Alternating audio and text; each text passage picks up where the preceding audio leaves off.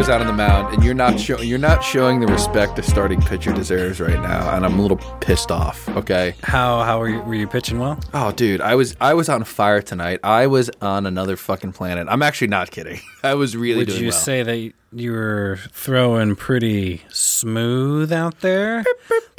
Hold on, wait. Hold on. If we're gonna fucking do this bit, if you're gonna make this podcast lead off with this dumb shit. All right, so we're gonna restart. So the podcast is restarting, but it's also not cut. So just kind of roll with us here. Okay, it's so Tyler, yes. Hello. Hi. Welcome to Every3. It's a podcast. So I was out on the mound today at my son's baseball game. They needed a pitcher. Oh. I had to get out there. I pitched. I'm trying to find the right word. For how I can't think. Oh, you can't think of it.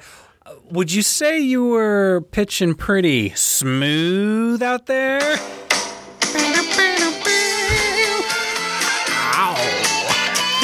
It's been a while since I stole this bit, huh?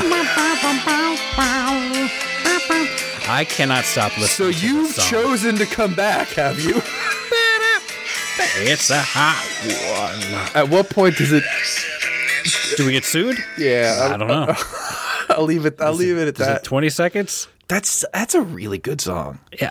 So I have been listening to this song nonstop. Wait, what? What do you mean? I don't know why. How many times a day? Because I'll get like 3, that with a 4. song. That's not terrible. That's not bad, No, that's. But all right, here's why it's bad. 3 or 4 more than most people are listening to "Smooth" by Rob Thomas and Santana. If this was in what year is this? That's the fucking beauty of Spotify. Like it's my favorite music app. View album. This was the year 1999. Okay. Yeah. If this is 2002, okay, maybe up until then. If you throw the song on 3 or 4 times a day, I actually think that's maybe below. Like that's fine. That's perfectly acceptable. Now you're teetering into like just niche territory. Like you're not super weird. You hit 6 or 7, you're essentially just a brony, except just with like "Smooth" by Santana. Saturday morning, I woke up my dog's attacking me, but I woke up and all I had in my head was dun dun dun dun dun dun. That's what I woke up to in my brain, and I was just like, so 5 a.m. Saturday morning, cranked Santana, "Smooth." Bang. The dogs were not prepared for how much energy I was coming in with at 5 in the morning. Lights on, windows open, "Smooth" cranked, and I was. What year were you born? How old were you in 1999? 99. What was that, like 8th grade? Okay, you can. All right, fine. You can 7th, 8th grade, middle school. You can put me in the headspace then, okay? Because I wasn't. 99. I was 7. 9/11. I was in 9th grade. Thank you. And there's the Tyler 9/11 scale for the week. The Tyler scale, the 9/11 scale. He has the Manson scale, the 9/11 scale. He's a well-adjusted man. You know what you always say all roads lead back to wrestling. Mm-hmm. For me, all roads lead back to 9/11, I guess. Absolutely. Now, one day we could. On one of the old projects I did, Static Sweetness, on the we did this thing where we like started at WrestleMania 17. We were going to review everything all the way through, just forever. Might resume that one of these days when I have time. But we got to the one, like we didn't just do pay-per-views. Every now and again we'd stop at a Raw or SmackDown. And of course, I'll say who I did it with. I did it with fucking Tom. Of all people, like just who thinks on the same level as you. Just that fucking dark, evil level. We did the 9/11 SmackDown. Because that was in the timeline. Because it was and it wasn't on 9/11. It was like 9/15. But it was the first sporting event in the United States after 9/11. And I was like, all right, this seems like an important episode to do. And dude, all right, you know what? I'll name some names. Wolfie from Bumpin' Uglies was on this episode. Just randomly, just walked in on it. They made horrific jokes the whole time. The whole time. Chris Benoit wrestled. Like, in hindsight, it's so fucked up. And the best part about it is, and I don't know. Look, Vince might be clip worthy or not. I need to tell a story. Vince wasn't letting anything stop SmackDown. He wasn't. Vince wasn't letting anything stop SmackDown, but you got to remember he had children, okay? Vince had children that are almost as cutthroat as he is, okay? Oh, no. Stephanie McMahon, this fucking chick, goes up, all right? It's 4 days after 9/11. I'm going to play this for you when we take a break. 4 days? 4 days after 9/11. Didn't even give it a business week. No.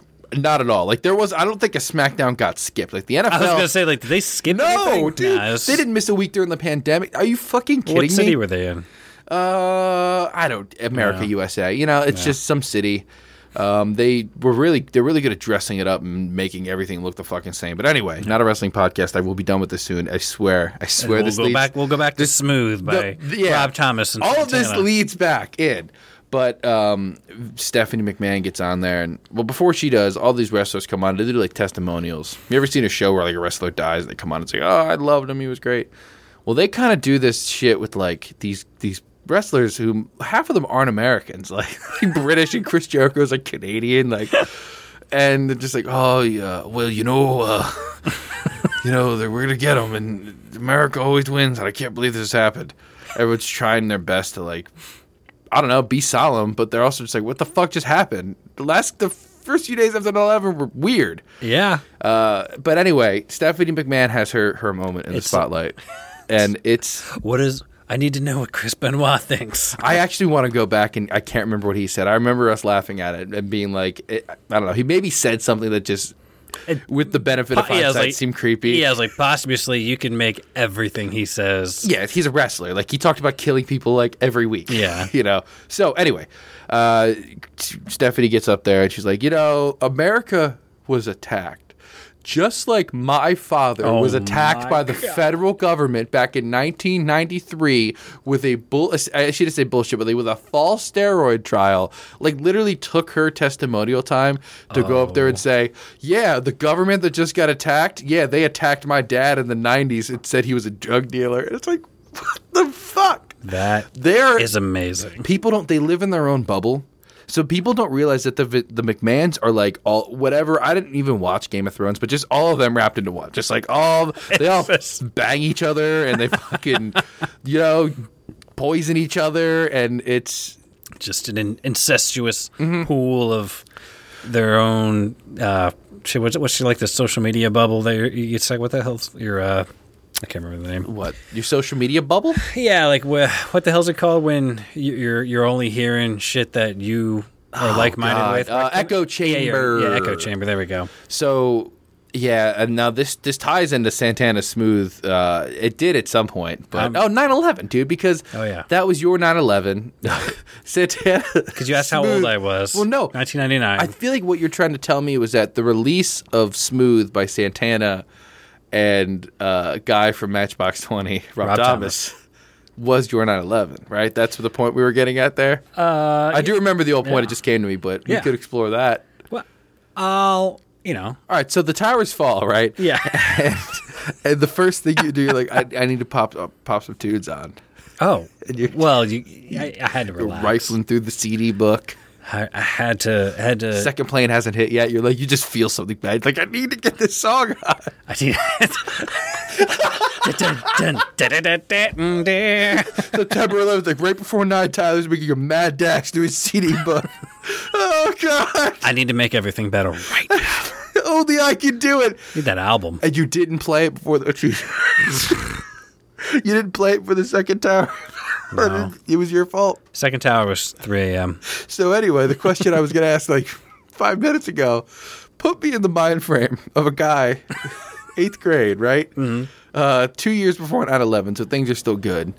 Things are so good. All right, when was there a collaboration like fucking Santana and Rob Thomas after 9/11? Find me one. Find me something that beautiful and pure. Before you do, I need to ask this question. I have a collab, but so we'll get to that because that may lead us further down the hole here. I want to know, what was it like?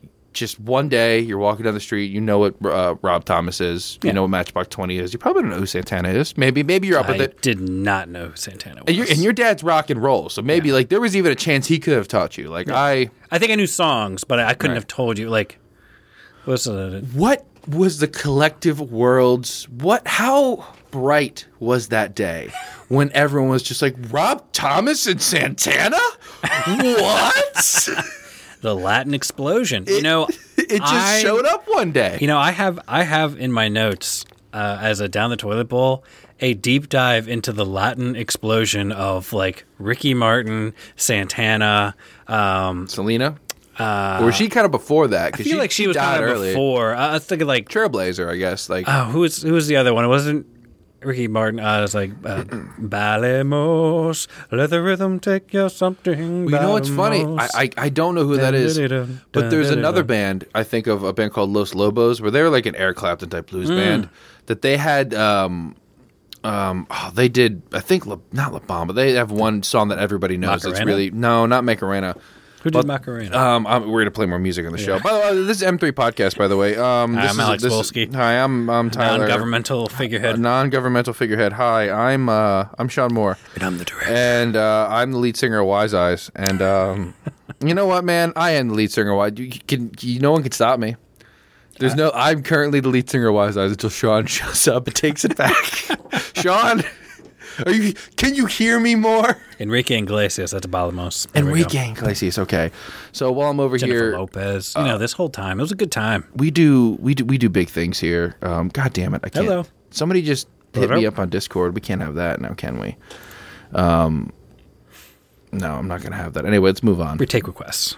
What request? No, I'm not. Discord? Fuck these people on Discord. Discord I'm gonna have to requests? shut Discord down, leave these Discords because I went on there. Welcome to M3. You're on Discord. Yeah, leave server. That's done. M3 in the morning. M3 in the fucking morning. Show. All right, we promised you a podcast. We're here.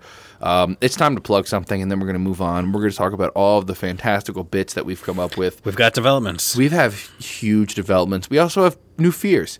New developments and a lot new fears. New developments, new fears. Unsure about where to go.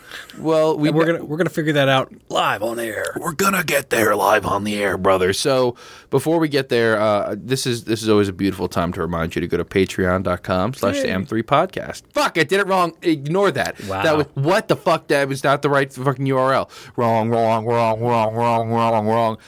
Is that why we don't have? That would be so funny. 19,000 patrons. Wouldn't that be so great if there was all these people lined up and there was something that was called the M3, but they're just raking in money. So forget that we said that. I hope you've blanked that out of your heads. We're going to get it right. Patreon.com/M3podcast. Use the number 3 there. And we'd appreciate it if you go there. It's $5 a month. It's not bad. It's not bad at all. You use a delicious amount of money.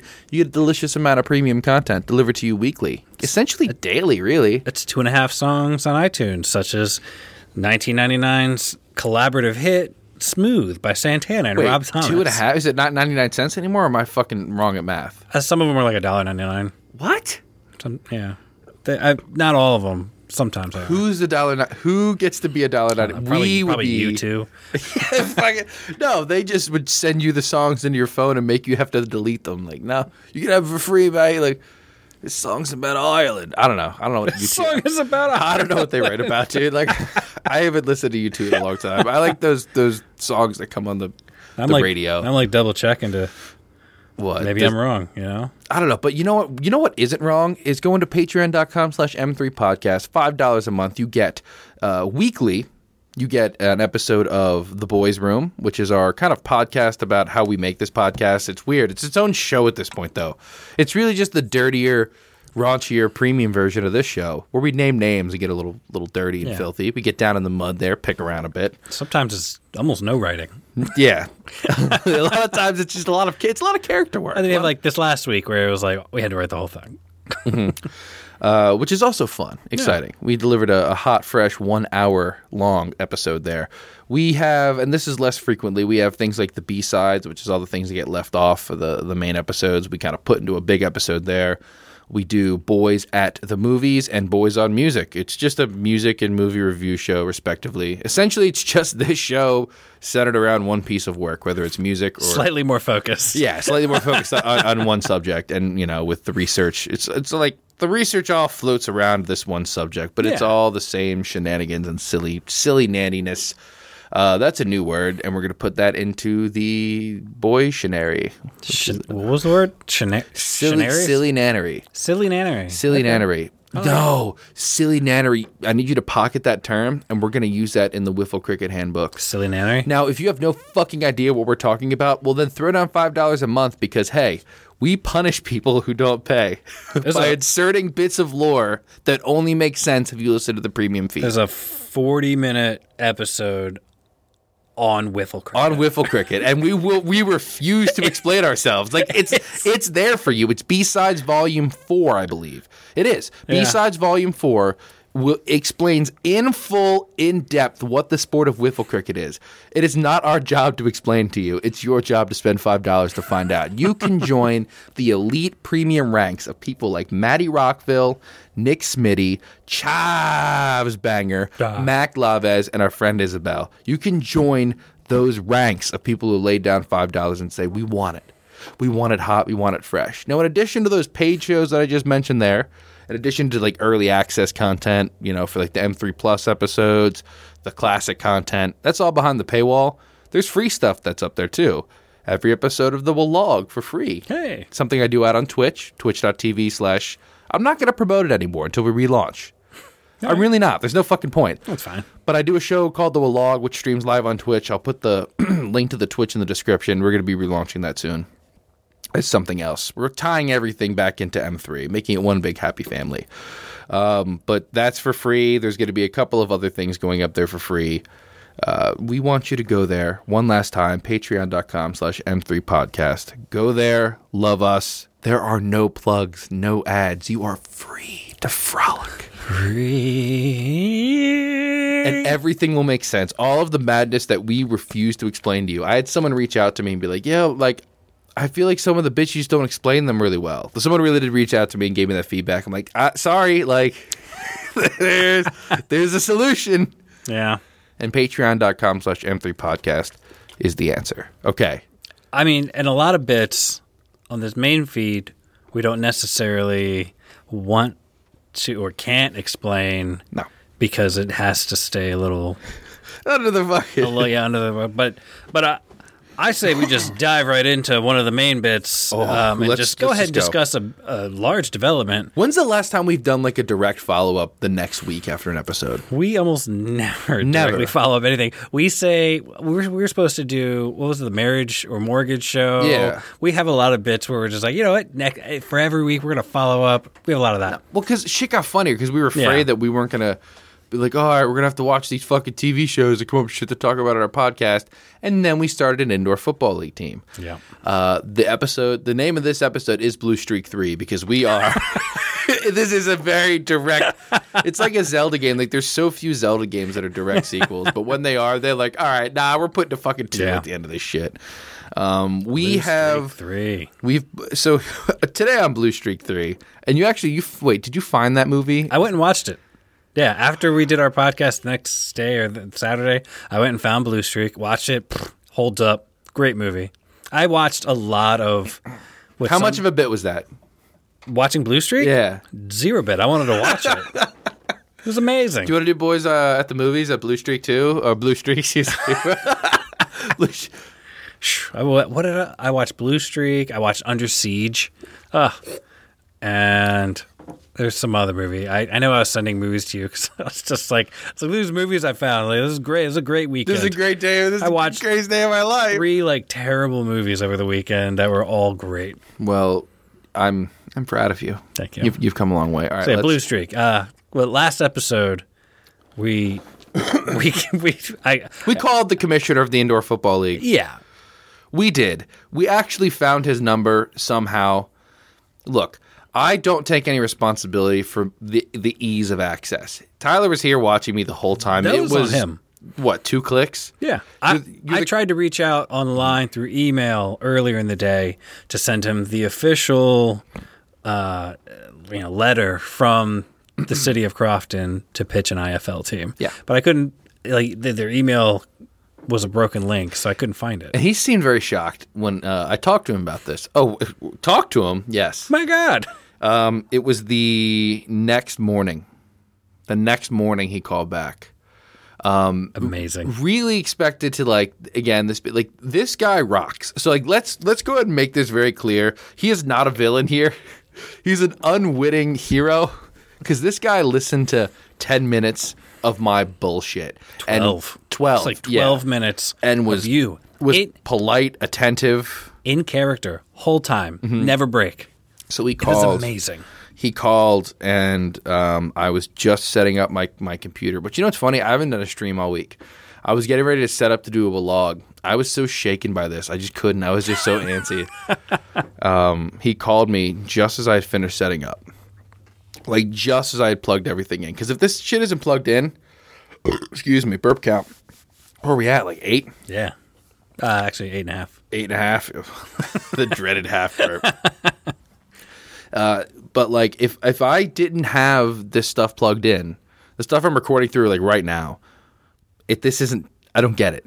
And it's just, I'm talking like, I plugged this in, I'd hit the phantom power button, and then the call comes through, and it says from, his name, Jim, in like South Dakota. Yeah.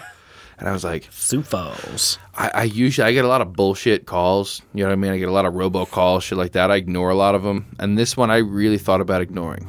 I thought about like, no, I can't do this. And then I told you about this off air. I thought, what would Tyler do? Like, if Tyler found out that you had an opportunity to talk to this guy and chickened out, he would be really disappointed. Like, I pictured you like really like, oh. And I was just like, accurate. You can't. Yeah, you can't. Like, accurate. Yeah. Just like, and I was like, I can't. I can't. Yeah. And I gathered it up, and he like answered like, "Hello, is this Mayor Walski?" And that part isn't on the call. Yeah, which sucks. Yeah, which sucks because the commissioner. I hate to. I just need to get this out. This happened. The commissioner of the Indoor Football League called me Mayor Walski. You can't ever take that from from me. Which is it? Todd Tridon? I think so. Yeah. This guy rules. He was so cool. I don't remember his last name. What were you saying? I didn't mean to cut you off. No, I don't even remember where I was going. The whole phone call is amazing. It's I know you didn't record it, but like honestly, it's like the recording sounded like it was the beginning of the conversation. Now, I know a lot of you might be saying like, why the fuck are you talking about this? Why don't you just play the goddamn recording? I wish so badly. We had to do a little legal roundup after this, and then we very much found out that Maryland is a two-party consent. Now, there is implied consent, and I'm sure my father is listening. He informed me of a story of some athlete got in trouble, actually, because a radio show called him and did what you do. It was recent. Yeah. And did what you did and was just like, hey, like, this is so-and-so, you're live on the air, and just started asking him questions. And he just didn't register that and didn't really realize he was live on air and, like, talked shit, I think. No, he talked about a teammate. This was Julio Jones. Okay. Julio Jones called into Shannon Sharp's show. Shannon Sharp's he's a piece of fucking work. He's on the other side of, we need to find somebody of color to argue with Skip Bayless, because like that's just what his brand is. Like that's it. Even though Stephen A. Smith, I'm gonna go on a little side rant. I was so wrong about him. That guy rules. He's so funny. He's just like a little bastard, and he's great, and he loves stirring shit. But he's never super mean-spirited. Skip Bayless can suck a fucking asshole, though. Anyway, sports.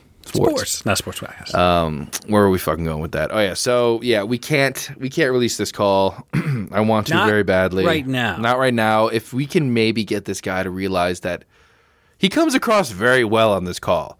This isn't come across as gotcha. This is No, it's not gotcha. And like. All right, we should explain the call as best we can, like top front to back. Yeah, I say let's go through it. So what happened was he calls, and I take a second. And it's not a long time. You don't miss much. There isn't much that's like not recorded at the beginning. But it's essentially just like the hello. Is this Mayor Walski? And then me just like yeah, just 1 minute. And I wasn't in character, and I felt that. part of me wonders if he caught that minute I needed to collect myself, because what I did, I went as regular Alex, just went like, wait a minute, which I feel like can be cleared up with something you did later, where I think you said you were essentially calling from like he kind of caught you off guard and you were like at home and just like personal. This was a personal phone. Yeah, you gave him your personal email. Like, yeah, and I made it clear like it was all that kind of stuff. I tried to work my way out of things, because like there was times where I came close to laughing, and I would play off the laughing. It's like, you know what I mean, man? Like really, Kamish. Yeah, I kept calling him Kamish. So anyway, he calls. He says, "This is Marowalski," and I'm about to lose it. I have that brief moment that felt like forever where I channeled you, and I was like, "All right, you got to fucking do this shit. You got to fucking go for this." And I just was like, "Yeah, 1 second." I hit the mute button, and then that's when the call started. That's when I hit record. So you didn't miss much at the beginning. Took a beat, hit record, and went. Yeah. Because I need to make clear, I'm a character actor, I think. I'm doing characters. Like, I'm entering, even the podcast, Alex, is kind of like this, you hear me talking right now, I might do some Chet Chesapeake shit here in like a half hour. You're good at thinking on your feet. Mm-hmm. Yes, and having like a whole, just keeping the conversation going. Yeah. It's like, I'm not necessarily good at that, but like, what would this character think? Yeah. Like, what's his life? Like, you can just, that's what I was going with. But he's just like, I got your spirited message. And I thought I lost him at first. But I think I was able to get him. Like, I just was like, I was like, I'm really excited. I came across as this, shucks, small town. Oh, yes. Small town Very much. And you played up like small town, a lot of spirit. When you started throwing out dates about Arena Football League and throwing out players, Kurt Warner, like I played this phone call for a couple people, allegedly. Yeah, allegedly. Just allegedly around. Well, hey, it's not on air, you know. And that was the moment that always got everybody, where you were just like. He was like, hey, I just want to, we've been fans for the Arena Football League and back from the Kurt Warner days. And if the Arena Football League isn't founded in whatever year, he's like, are we even talking? And because he sounded like you almost broke his spirit a little bit at one point because you called it the Arena Football League. So the way it went, he was like, all right. So he's like, how did you find? Like, where did you find out? And I pretty much was like, look. He's like, what do you know about indoor football? And again, I'm a legitimate fan. Like alternative football, I've talked about it. I like looking for different, whether it's different leagues or different variations of the game. I think it's really neat. But I watched the Arena Football League. Like John Bon Jovi had a team, and like it was just wild. It was a really cool thing. And I said to him, like, dude, you know what, dude? I've been here since. I gave my first statement was like, I've been here since the beginning. I'm talking Iowa Barnstormers. Oh, yeah. I'm talking Kurt Warner's Arena Football for the PS1. I have been here since the beginning. And he's like, well, we're not Arena Football. We're indoor football. And then you come back. And then I come back immediately. I didn't miss a fucking skip a beat. And I said, well, listen, buddy. If the AFL isn't starting up in 1987, and kind of like bringing their own version of the game of football to us, then we're not sitting here having this conversation. I think I even said, like, even you yourself, you have the Iowa Barnstormers, who were formerly of the Arena Football. He agreed. Like, he went, yep. Yeah, you're right. And I pretty much respected it as like that moment is the moment where I think he was like you turned the phone call and you were now in control and leading the charge. Yeah, and I really tried to make it seem like I was like, you are carrying on the legacy of Arena Football that was beautiful and we loved it, and like you are to be commended for this. And then he asked the questions. He asked the questions. Yeah, he had a couple questions. I feel like did he ask you about the name first or the city first? I am pretty sure the name came first, which was hilarious. So where does he's like, who's the serious commissioner? So I gotta ask, Throb Hogs, where'd you come up with that? And This is that like this is the one part of the phone call where I 100% wish I was there for, like, you know, because sometimes when you're doing stuff, like I'll write stuff on paper or like just kind of like throw stuff your way. I was like, oh my god. I was like, but you had a good answer that was like just. It was not vague, but it was. You could say what you said. Essentially, I was like, well, listen, all right, I'm the mayor of Crofton. And I think I even protected myself. Like, look, I'm essentially a mascot for the city, okay, buddy? It's like, I'm just here. Later. That is much later. Was that later? That was later. Okay, much later than getting the phone call. But what I said, like, yeah, so I'm the mayor of Crofton, and me and my director, I allude to my director. Like, that's, just, don't question it. He's my director.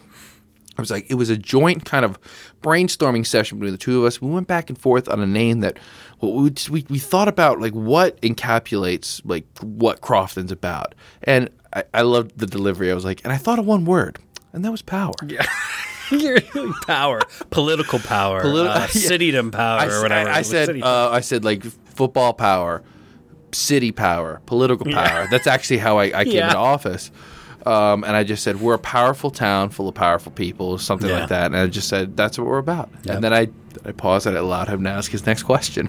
Yeah, that was amazing. He asked about the arena, and how I quickly glossed over how, the arena that we plan on using, that we're just going to take it. Yeah, the API building, not in Crofton. Mm-hmm, no, but I did say, like, so I said Crofton's looking to expand its borders, like a few miles. Yeah, I said that. I said that to this guy. We're going to take this building. He didn't bat an eye. He just was like, "Oh, you're okay." And you accidentally threw out the magic numbers that they need. Yeah, because I think I told you. I was like, I don't know if you read the packet. Oh, I read the packet. We got sent a packet. We'll get further into this at the end. But because he started asking, he was like, about the arena, and you came back with like, we're going to take it, and we're probably going to renovate it. Like they hold some they've had indoor football games there, but not on the professional level. It's a lie. Yeah, It's a bald-faced lie. And you're like, but we plan on renovating it to hold 5,000 to 10,000. Now, when you go read the packet later, it which, like I said, we'll talk about, it lists as like their bottom, number that they want for arenas is 5,000. I was like, oh man, you nailed it! Like by chance, like that 5,000 number is like 5 to 10. That's what they're looking for. Oh, it was beautiful. It was perfect. So like that, just the way I casually said, like, oh yeah, my city plans on, we're gonna take it. We're going to take it. And that was just, and I was like, yeah, the API over on this it's out on Route 3. It's kind of a main road. Then he goes into Crofton, okay? So 30,000 strong. So which tells me that this guy, who I want to reiterate, fucking rules, okay? Yeah. This guy is so professional. I would like this guy to run my league, because like a guy who's like, I'll scour every fucking person who's willing to get this phone number and make this league work. That's the kind of guy you want running your shit. Yeah. I'm just saying. I was really like, how can this guy be so fucking hokey that I could find his phone number after a couple of web searches? Mm-hmm. Then I talked to him like, oh, because this guy's fucking grinding and just getting after regular it. Dude. This is a hustler. Yeah, like fucking this guy rules. So please come on M3. Like at the end of all this, God. I hope we can have him on and just be like, yo, can we just talk to you? Like be real. Come to our boys' hole. Yeah, come into the boys' hole. Like it sounds so much weirder than it actually is, man. Yeah. Promote the league. But yeah. So he's talking about the city. Did we? So we talked about the city. Stats when we called. Yeah, because the call gets cut off, right? We didn't get to do all of it, but we were able to say that we're a 30,000 strong city. And this guy goes, now, when you're seeing a city of like full of 30,000 people, and you have a 5,000 to 10,000 seat arena, like where are you drawing all these people from? Yeah, like good questions. Yeah. This guy really was asking these really big questions that were essentially like, he was not ready for someone like me. But you know what? I'm gonna fucking put myself over a little bit, all right? Yeah. I'm me.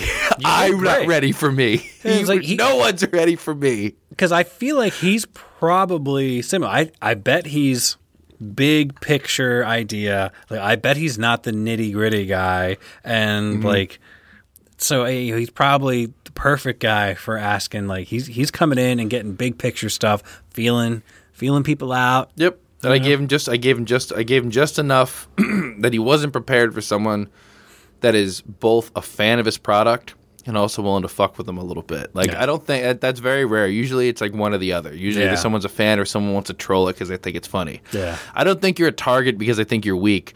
I just know how this works, man. I know I know what kind of fan I am. It's niche, dude. You're not. Like, it's almost it's almost funnier and better to like mess with things you love. Mm-hmm. Where it's just like, I love you so much, I'm ready to fuck with you. Well, it made it easier to get myself in, dude. I was like, I had the kind of fandom, and I flattered him a little bit. But anyway, he was asking me, where are you going to draw these people from? Immediately, I was like, boom. Crofton's in the center of the triangle. You're looking at Baltimore to the north. You're looking at Annapolis to whatever. And I said it, I think I even got it wrong. I think you got like the tri-point. The triangle. And I said, it was like, yeah, like the center of the triangle. We're workshopping that kind of stuff. And I said, like, look, bud, and the reason we're not calling this the Anne Arundel Throb Hogs is because the mayors of those respective cities are not very with what I'm doing here, and they disrespect me. That you don't get along with the other mayors. I did. I was like, I don't get along with the other mayors very well. He's like, they don't see my dream. You know what? Okay, this was the best bit. I feel like this was the best one. I said, like, yeah, I don't get along with the other mayors because you know what? Buddy, the other mayors, when they think of football, they just think of 100-yard field outside. They don't fucking think 50 yards inside, high-octane, throb hog football. And he paused for a minute because I feel like... I wish. I can imagine like looking up like that Ben Affleck smoking meme, just like that. Next question. Yeah. Yes. Rob Hogg. Yeah. I was like, you got a team called the Barnstormers. Shut up. Yeah, exactly. Like, that's where you can get away with it. Yeah. Like, the Iowa Barnstormers, like, I can pull up the names of these fucking teams, and some of them are fucking ridiculous. But the Iowa Barnstormers also are like the most, if you could believe it, they're like the New York Yankees of indoor football. They're the most prestigious team that's been around the longest. They're the most popular indoor football league team that's ever existed. Yankees. I know this. You know what I mean? Yankees I know this shit. Is a funny name. It sounds like jerking off. Do it. Mets, even that, like Metropolitans. Yeah. What the fuck is that dumb shit? Throb Hogs. Throb Hogs. Like what? Throb Hog Nation. What's wrong with what we bring to the table? Nothing. I am ready to hit the next steps here. And then the call ended very cordially. Like, essentially, we asked, what are the next steps? What do we need next? And he asked for an email. Yeah. He sent us, like, so I said, like, yeah, we tried to find an email. We couldn't get it. He's like, well, we don't give that information out to anybody. And I had to, like, hit mute for a second because I was like, I'm looking right at it. But again, people maybe aren't willing to look like that. Yeah. And, willing to assume a character. I want nothing more than to be on the other side of this phone call and see what initial research he did and after the phone call. I feel like the Wikipedia page and the cityofcrofton.org website really hit it home. Because when I send you there, like when I say, hey, you can go look me up. I go to wikipedia.com, City of Crofton. I mean, look who, look who's the mayor. That combined with cityofcrofton.org is the 1-2 punch of just like, okay, well, no right person would go through all of this trouble just to make a goof of me. To pitch an IFL team. They don't realize this poor commissioner doesn't realize that he is a cog in a wheel of a much bigger picture that's much bigger than anything he's ever going to create. Right. And you know what? I love his contribution to this. Unknowingly or not, this guy overall, and I keep saying it, but like I'm not joking, was so fucking cool. Yeah. Made me more of a fan of what he's doing. I made sure I've been watching like every game since. Really? Yeah, it's on YouTube. Oh, yeah. It's really cool. They have some TV deals, but I don't watch the Stadium Network. According to the packet, they have TV deals. Yeah, with Stadium, they have some small TV deals. But we're ready to throb. Yeah. So how about you? They send us an expansion packet that's not public info, and I read all the way through it. Did you? Yeah, pretty much. Pretty much. It's even that. I glanced all the way through it, and I read specifically some of the ins and outs. Some of the one page that's still the funniest thing to me that is actually public. The one where it talks about like you have to have reasonable credit. which that's funny. But the price breakdown. Oh, so that's the part of the phone call.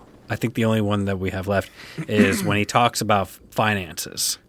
And because he talked about how he had, he was like, look, we have some big city teams and maybe their operating costs are closer to $500,000, I guess, a year.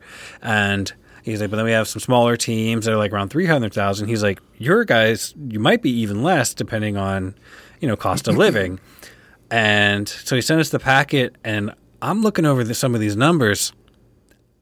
I think we can afford an indoor football league, man. Yeah, not even a league. Like you keep like a team. Yeah, and all the City of Crofton pages, you will sometimes fuck up and you get it wrong, and you call it an indoor arena football league. At this point, I do it almost purposefully. We're bringing a whole league in. Yeah, and which is even better. But like that, it wasn't as I think because they have inflated numbers for a bigger city, and it was I think, including the buy-in and everything, 770,000, doable, with the right people who are down with the sickness and are down to be like, hey, let's do this. And that was inflated. You just need to find an arena. That's the big thing. And and your dad brought it up, dude. Showplace Arena. Still call it the East Crofton Throb Hogs. Obviously, and they have to play at the Showplace Arena. If we find enough people, enough money, squeak one season out, it's a success. Yeah, it's a success. Dude, the XFL didn't even finish its fucking season. Squeak out one season of IFL. They fit a hockey rink in there, so that's 200 feet? I want to go on a record and say the only way that you guys can make this happen, because I refuse to create a separate fundraiser unless it's live. You know what I mean? I want to either fundraise through businesses or you pieces of garbage got to go to patreon.com/M3podcast. You have to do it. If we're making money that we saw earlier, our friends there, they could afford an IFL team. They could make this bit work. Yeah. We could do this. We just need a couple high roller backers. We need a couple of high rollers who are down to meme. But you know what? People love football. I'm telling you. Look, we've already found some crew, some staff. We have some staff coming on. And really, honestly, this price can get cut down. If people just want to be involved and don't want to get paid, they can just be the staff. Look at those. So you said seven. You said about $700,000, right? Yeah, I think they listed it was $700,000, something like that. So the Green Bay Packers have it. They don't have a singular owner. They have an ownership group. They have investors. Essentially, if you invest, you're an owner. 14 people, $50,000 each. We have an indoor football league team. You guys are out there.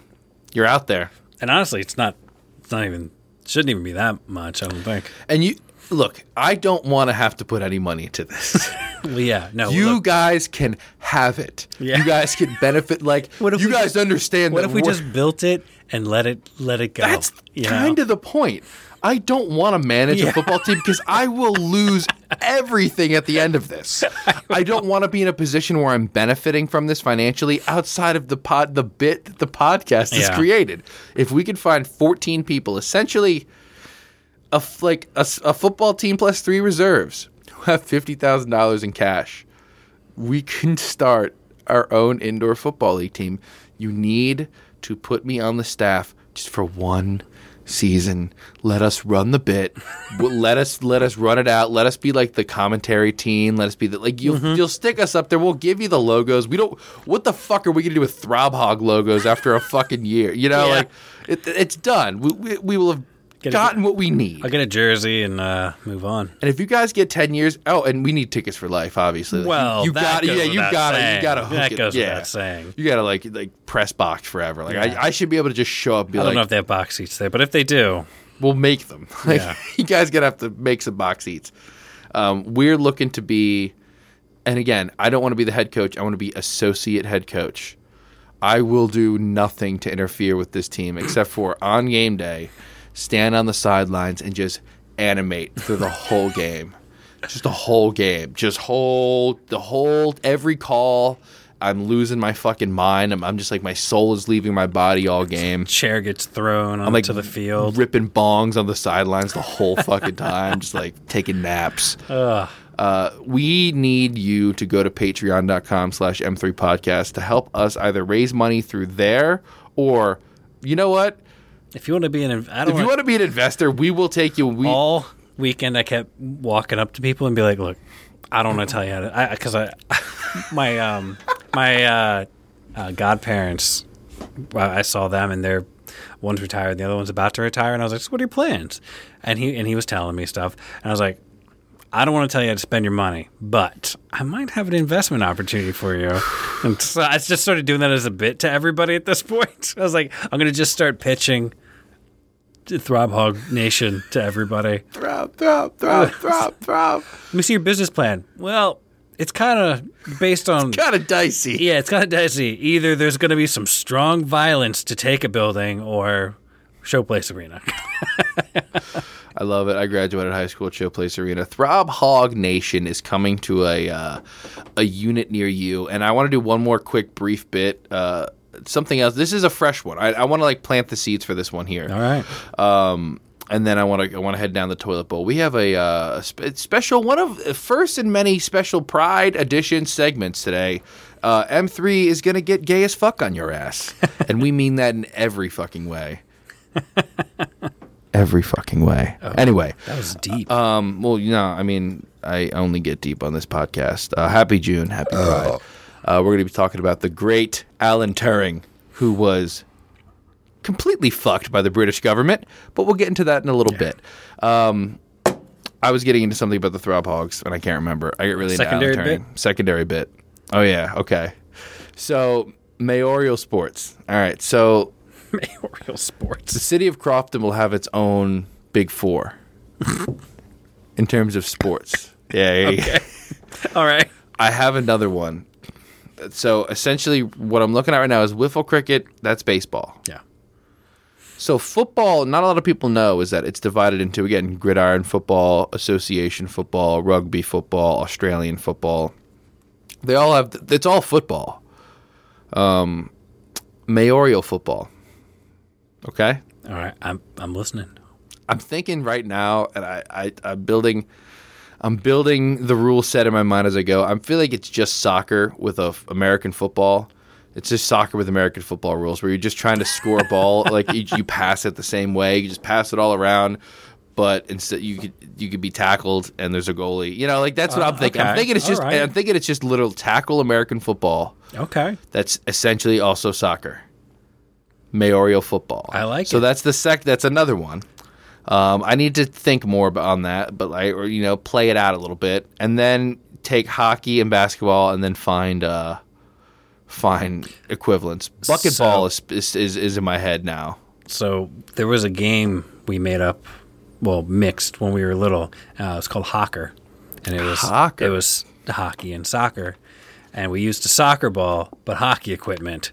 So you wore hockey equipment. Now, this was out of really just necessity of what we had, but some players were on rollerblades. Not all players were on rollerblades. So you just had to make it even. Who decided? It was just whoever had rollerblades. Like, you get to be the rollerblade guys. I mean, we all had pretty similar feet, so you try and trade it off. But it was obviously violence was encouraged, I imagine. Well, yeah, in a big way. And I mean, you just have to nail that soccer, and you could kick the ball, you could hit it with a stick, and I think it was one player on each team could be on rollerblades. So you had essentially the fastest guy on the rollerblades, so they were even faster. Yes. So you had to, and we played on the street, so you had the grass, and so you could knock them into the grass and stuff, but you had full on goalies with full goalie equipment. I think we could do hockey, mayoral football, and wiffle cricket as the three sports of Crofton. That's a good lineup. Now the big three. Now each of those three sports is going to have an accompanying league, right? Just for now, we'll keep it all in the single brand. The Crofton Authority on Sports, the CAOS, Chaos.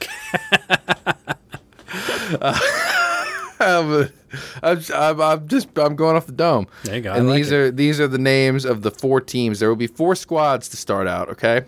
You can actually... Well, and I sent them to you, and I want to share them, and then we're going to go down the toilet bowl. They are. So in the pantheon of the Crofton Authority on Sports, here are the 4 teams. God, I just sent them to you. Where they are. Where are they? Where are they? It's the last text. There it is. All right. So we have the East Crofton Throb Hogs, obviously. The West Crofton Snakeheads. The Parkway. Oh my God. The Parkway Night Chimps. I forgot about Night Chimps.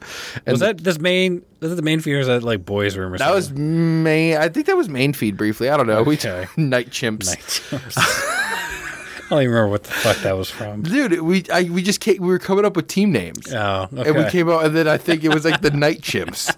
So we're leaving the Night Chimps. So we have the Parkway Night Chimps, and the final was the Chapman Farms Bone Mares. We're the Bone Mares. Now, is it mares as in like a political figure, or mares as in the horses? They're Bone Mares. So like bone people in government, or bone horses? Well, like Bone Mares. Okay. Yeah. Because I'm thinking of like a horse just made of bones. I spelled it. A bone horse. Are you used to just misspelling things so awfully all the time that you don't? Like, if you were going to spell mare horse, would you spell it like mare? Spelled mare like a horse, Charlie. Mare. HORSE. Bone horse. I feel like I should change the name. Hold on. All right. Since it makes sense, the Chapman Farms Bone Mares. So like a horse, like a horse made of bones. Like a bone horse. It's a horse made of bones. I'm just double checking, Maybe I just wanted to clarify. I think somebody else called in and they had the question. They just wanted clarification. That's all. Welcome to Crofton, home of bone mares. We have bone horses. They're underfed. A lot of horse farms, really underfed. So in Crofton, we found the secret to bone mares. You grossly underfeed horses. I can't breathe. All right, I gotta bring myself back together. Tyler, that was bone mares. Crofton. Home of the bone mares. Home of the bone mares. I mean, I'm obviously gonna make a logo for the bone mares now. I gotta go find some weird bone horse logo. I don't feel well. You're crying. I'm sweating. And I'm not sick. Okay. Laugh so hard you get diarrhea. I got the giggle shits. Come on down to the Showplace Arena and see the bone mares in action. Was it the Branch Chapman? Chapman Farms. Chapman. Well, that was why I thought horses, because Chapman Farms, I thought it was like a horse farm. I know. There's like a separate... I have to complete, I have no rag. I did not expect to sweat that much. I don't know why that's so funny. I do. It's because you're a genius and you're brilliant. Okay. For the love of Jesus Christ, head down the toilet bowl. I need a little bit. You need a break? Yeah. I can do that. I mean, we got a deep bowl. Go as deep as you need to go. Yeah. I need to take these off my head for a minute. Yeah, you can do my that. fucking... I gotcha. All right, everybody. So, we're gonna sorry, give me a second. Just hit the mic stand. I would fade. So we're gonna be heading down the toilet bowl. Flush. We decided to tackle some stuff for Pride this month. Hell yeah! So we're gonna go ahead and ride down this ride. And we've picked out so far, and I kind of wanted to do it like this. Pride, I've noticed it's good. It's a positive celebration about the queer community and things of that nature. But every now and again, I feel like you need to drag up the nasty shit, the people that got forgotten, the people who were essentially treated like garbage or put in really terrible situations. And we're kind of doing that this month. It doesn't seem like we've decided to do that theme, but I'll kind of look ahead. So we're doing, obviously, Alan Turing, who, spoiler alert, was completely fucked by his government, disrespected for, after essentially saving the fucking world. We're going to get to that. But we're going to be doing Laura Jane Grace's From Against Me, her album, what was it, fucking Trans Sexual Dysphoria Blues. Yeah.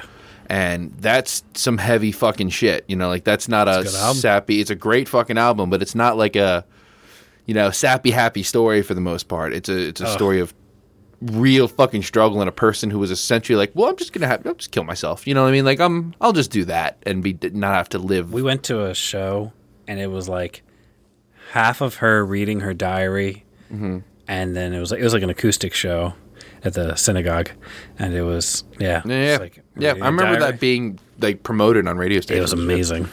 God, I wish I could say that. But I wanted to point that out though, because like this shit, you gotta remember, like it's really nice during Pride to remember look at like how far things have come, but at the same time, there's still a lot of people that are still left behind. And there's a lot of gayness that's wiped from the history books, just wiped. And I feel like there isn't a big enough effort to go back and reclaim it. So, will this little fucking meme cast here? this is where we'll put our fucking stakes in the ground and try to do our part. You've listened for a half hour and said, "What's happening? What the fuck is happening?" Well, here we go. This is what's happening. Tell them about our friend, real fucking hero, Alan Turing. All right. June 23rd, 1912, in Maida Vale, London. A young boy is born. In his life, he will become a mathematician, computer scientist, logician, cryptanalyst. I wrote that wrong. It's cryptology. Cryptozoologist. Yeah. There's just so many. Philosopher and theoretical biologist. Now, you went to school, correct? Sometimes. What titles have you taken from school? What things are you? Do you have anywhere near this amount of titles? Regular school, no. I was EMTB once. Yeah. That was it. I was reading off all the things that he did, and I was like, oh my God. Everything. So he was actually looked down on from his teachers for being essentially too much of a nerd.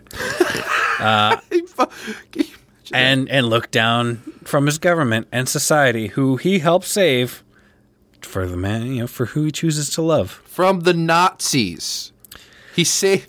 but what gets me is, he didn't save them from aliens. He didn't save them from...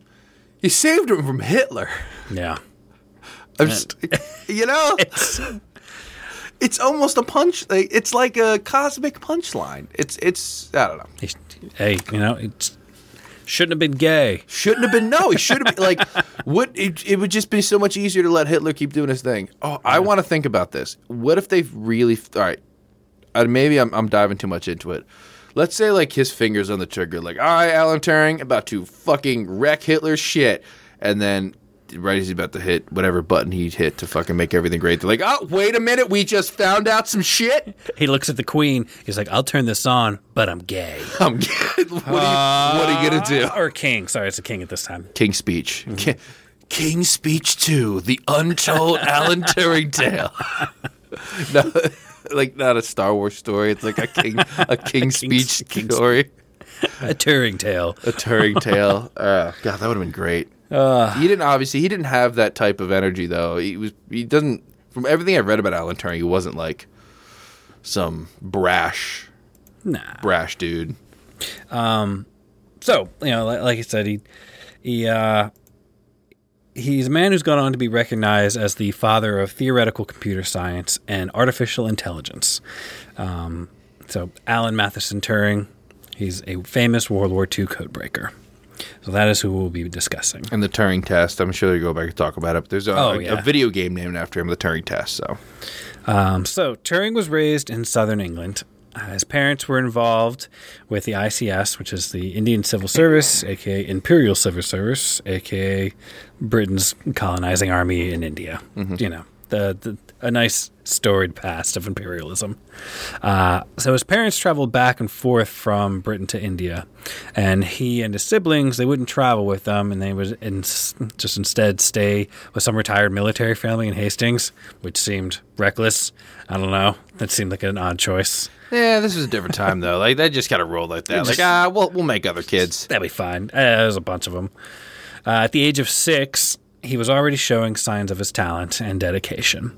There were famous drawings of him studying daisies during some field hockey game. And later in life, he actually turned this into a paper that he publishes that explains the mathematical process of how things grow. It is still cited today. So at 13, he starts a new school.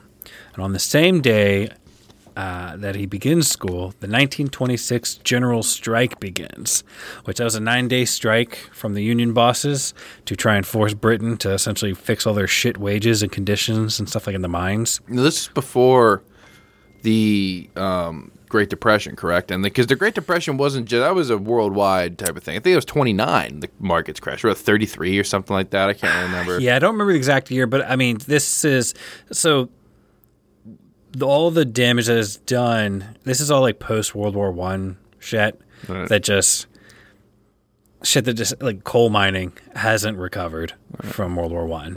And that's who is going on strike, essentially.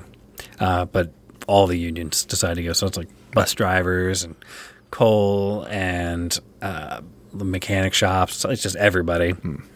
Alan Turing was so determined to make it to his first day of school, he rode his bike 60 miles, stopping overnight at an inn.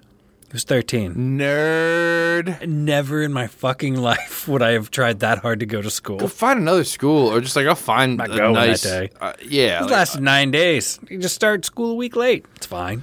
Chill. Yeah, like dude, like what are you gonna miss? Like if you're as smart as Alan Turing, like you get someone to save you the homework. Like, hey, can't you knock out 9 days worth of work in like a night if you're Alan Turing? I guess. Well, they weren't even teaching the shit that he wanted to learn. His teachers, they all thought he was talented, but that they thought his like inclination towards math and science were just not a respectable path, and they wanted him to focus on the classics. Like I think it was like Roman and Greek literature and stuff, which was just laughable to think about that now. Just like that's all our schools want anybody to focus on is math and science. Mm-hmm. His teachers even wrote home to try and nudge his parents to help him, lean in the right direction, and that if science and math is what he wants, then school is just a waste of time. That fucking sentence is so beautiful, and it's just like people who are in power, like it's just what's right in their minds, like what they think is best will just change so often, and you grow up blindly like, the people in schools will teach you and they know it's right. What was taught on the curriculum I learned from in 2010 is so fucking wildly different already, just 11 years later. It's just it's a weird, funky thing. It changes all the time. But he was a kid who just went and learned on his own anyways. Mm-hmm. He was young, and he kind of figured out Einstein's laws and theories, and he figured out calculus because, I thought about that. I was like, he figured out Einstein. And I was like, oh, wait, no, Einstein's still alive at this time. Like, he's not – he's Einstein, but, World War II still hasn't happened. Yeah. So this is pre-atomic bomb Einstein.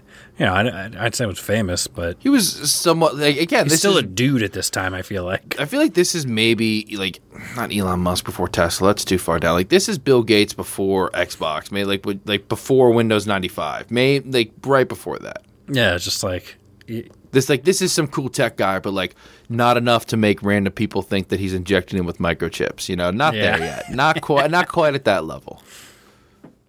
Now, while he was at school, he meets a boy named Christopher. Oh, burp count. Burp count 9. It's Christopher Morcom. He would go on to have a pretty significant friendship with him. And most even speculate that this might have been his first love. Mm-hmm. Chris introduced Alan to astronomy and engaged in his interests of science and mathematics like no other. I believe he also introduces him to cryptology. Alan truly found, a friend. They weren't like lovers. I know Chris, they're still young, so this is like... this just accounts that people were willing to publish, or is this coming from Alan Turing? Because from what I'm just gathering, like some of the readings that I went back and saw, this seems like an example of like observers going like, "Ha!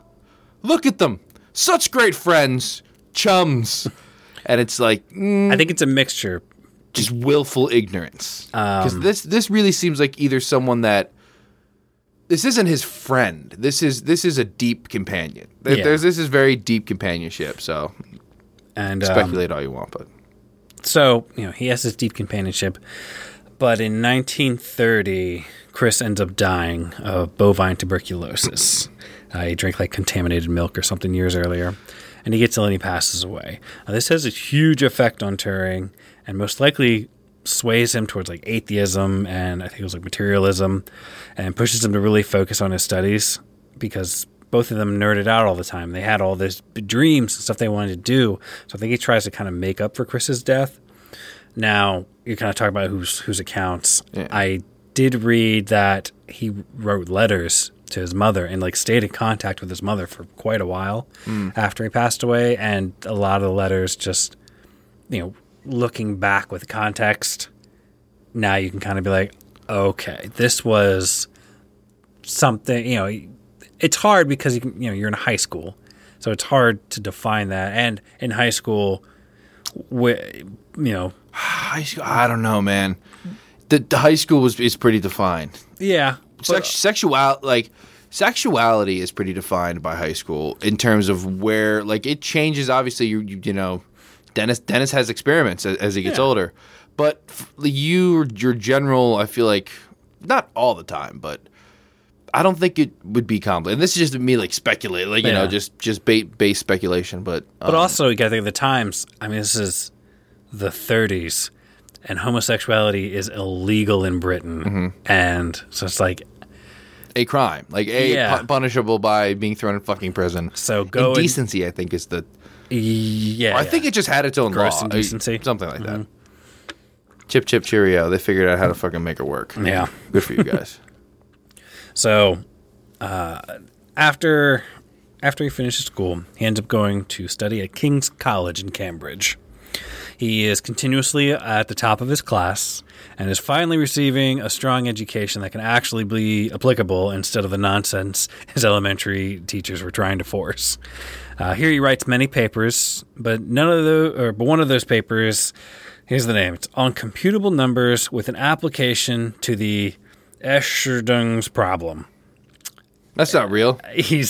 That's not real. He's a math guy. He's not much of a name guy. His paper, not much of a creative mind. In a nutshell, the paper, it just replaces the current theory by a man named Goodell, Roger Goodell. The first pick in the 2008 Alan Turing draft. And Christopher, yeah, it's a big upset. I could do that bit for way too long. You got to pull me out of it. So, the theory was arithmetic-based language replacing arithmetic-based language with much more simple hypothetical devices known as Turing machines. So basically, this is the paper where he is kind of in his brain designing the early Turing machines. I read a lot on this paper. I didn't understand most of the words. They weren't real words, obviously. They were not real words. It was utter fucking nonsense to me. But I read a lot of it, and I gave it a good net experiment. I gave it a good college try. That's right. Experiment, and I just want to go back to the way things were. Go back to. But it sounds like it's a paper where he helps invent the modern computer language.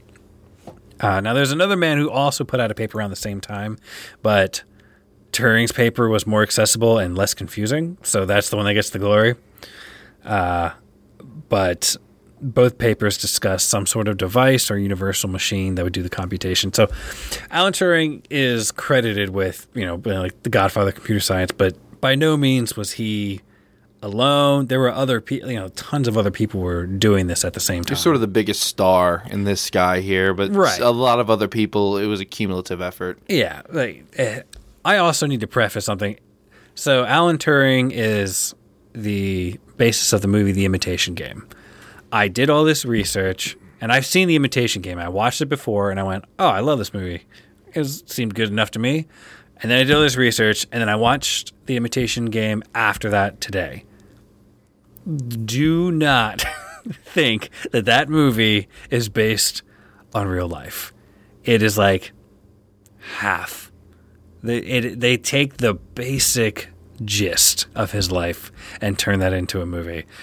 They change so many things and add so many things. It was like upsetting. It was like his story is great as is. Mm-hmm. They really made it fucking dramatic. Hollywood. It's already World War II and Hitler. It's pretty fucking dramatic. Why did you? And it's like that's the whole movie essentially. And then at the end, we'll get to that. But it's just like it's already dramatic. Yeah. Yeah. So he's getting a lot of credit for computer stuff, but he's not the only guy working on it. So he finishes at King's College and he moves to Princeton in the 30s. And he studies under a man who wrote the other computer paper. And this is where he also started studying cryptology, which obviously comes in hand later. By 1939, he returned to Cambridge, and as far as I could tell, he seemed to spend his time going to lectures by this one mathematician and just argue with him. Just over Chauncey, you ignorant bitch. You ignorant slut. Chucking shit at him from the fucking top. One of the quotes I found was like, mathematics does not discover absolute truths, but rather invents them. It's shit like that. They would just get into like He's what happens troll. This is what happens when a country focuses on teaching their children philosophy, and then all those students go become mathematicians. So it's nothing but philosophical fucking math jargon.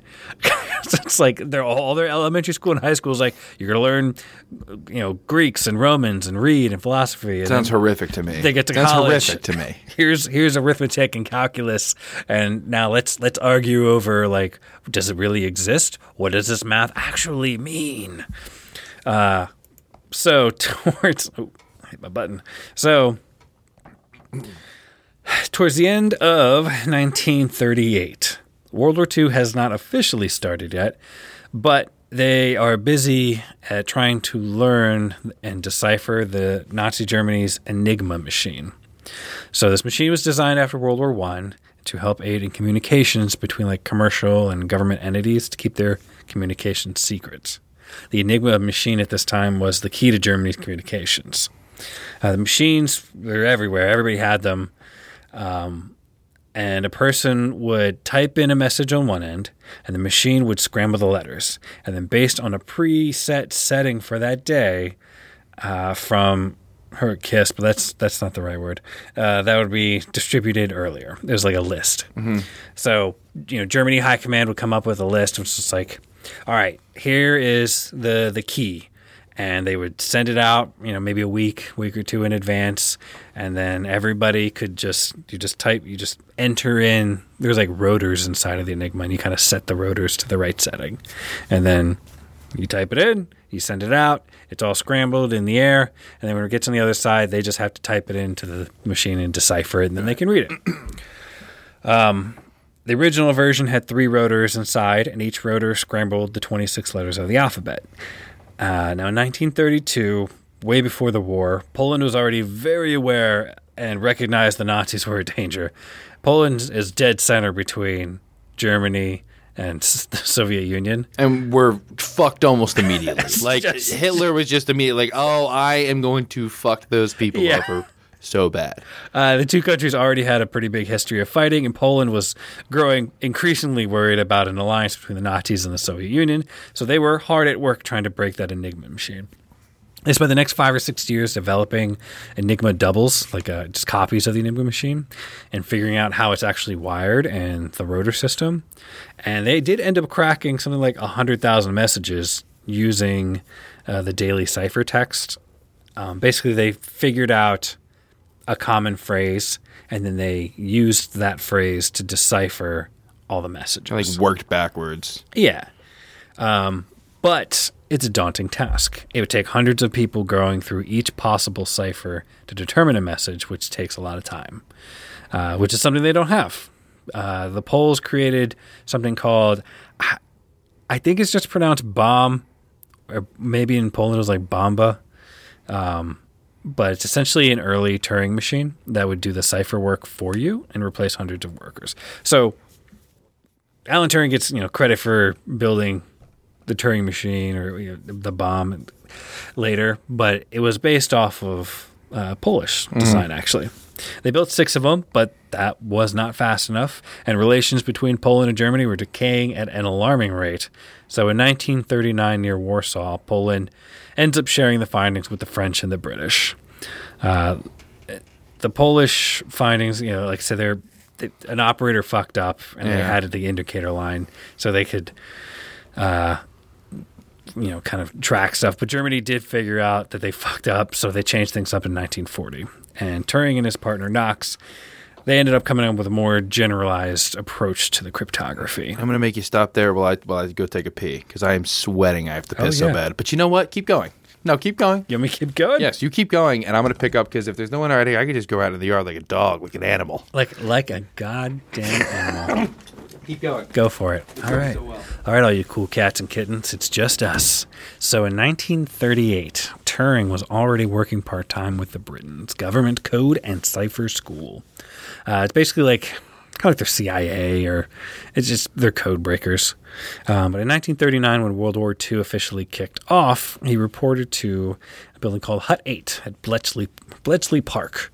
It was basically their wartime station. I believe it was said to be like a radio factory is what their cover story was. But yeah.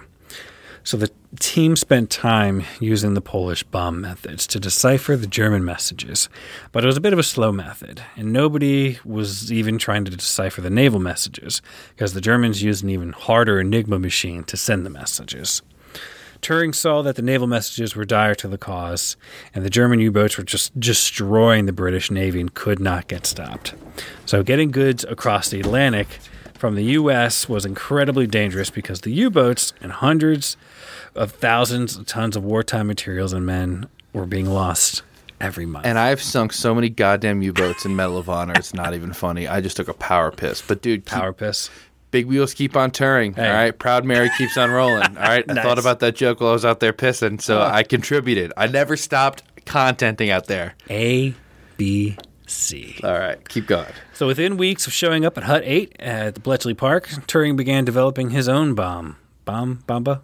I don't know. I should have looked up the pronunciation. Leads us into our sponsor this week, Bomba's Socks. Every pair of socks, they donate some to charity. Anyway. That is a real sponsor. I know. I've heard that one. Mm-hmm. I've heard the sock one. Bamba Socks, sponsored by Blue Chew. We stuff every Bamba sock with Blue Chew and Kratom. Yes. You put them on, you sweat, you get hard. Take your Blue Chew, put that sock over your dick. So Red Hot Chili Peppers use the Bomba's fucking dick socks. All right. Go ahead. He started developing his own Bomba, whatever.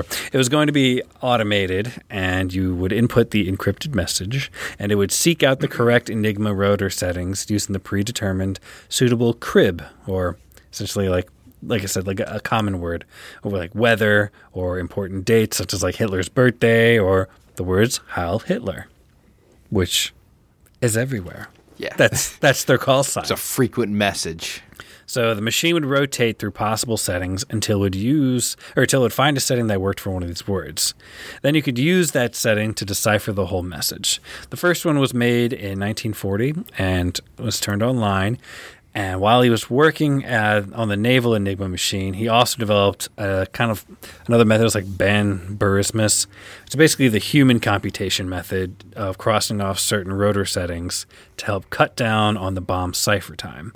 So it's kind of a two-prong approach. You have the computer going, but it still takes time. It's still like 150 million possible settings. Yeah. So you could use humans to kind of cut down on some of those and then input that into the computer.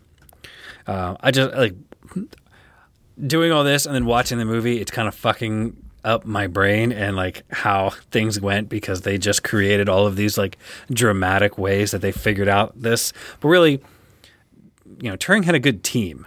In the movie, they make it seem like he's a loner and everybody fucking hates him. And he just did it by accident. He's like, by eureka. Yeah.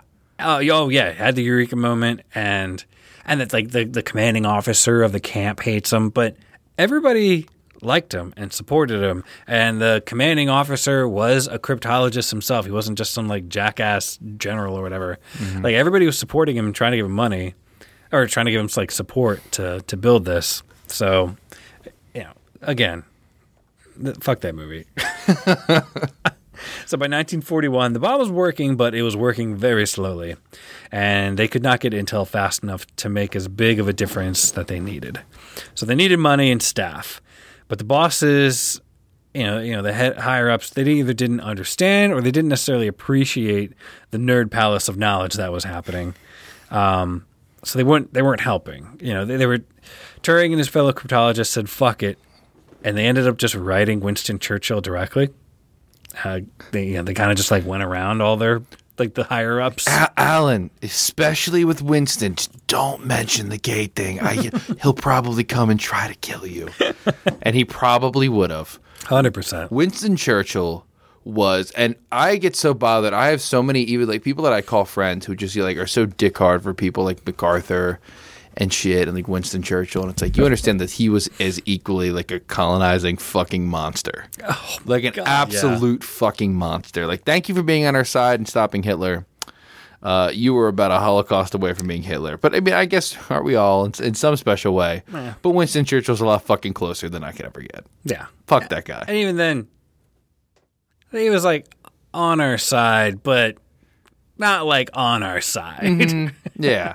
I think there was... Not like Boris Johnson. That's our boy, man. That's our fucking guy, all right? Look how relatable he is. His wacky hair. I think there's a funny story where there's a picture where you see Stalin, Churchill, and FDR all sitting together. And Churchill was always very grumpy and just like hated everything. And FDR and Stalin would get along really well.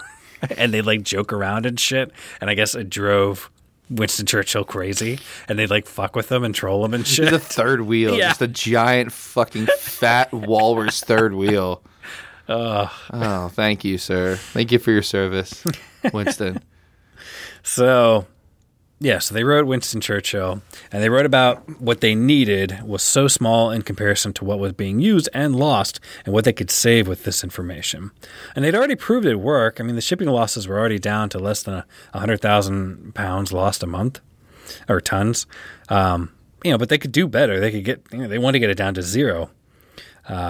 Churchill ended up writing the general that he was to give them anything and everything they need, and the Hut 8 crew never actually heard Churchill's response, but they did notice that all of a sudden everything started going their way, and things started just going much smoother. I wrote a shit talk about the general, but then I found stuff out about him later, so I'm not going to talk shit about the general. Okay, we'll let it. He gets the slide. I called him a smooth brain general. But I found out later that he was like, no, he was on his side.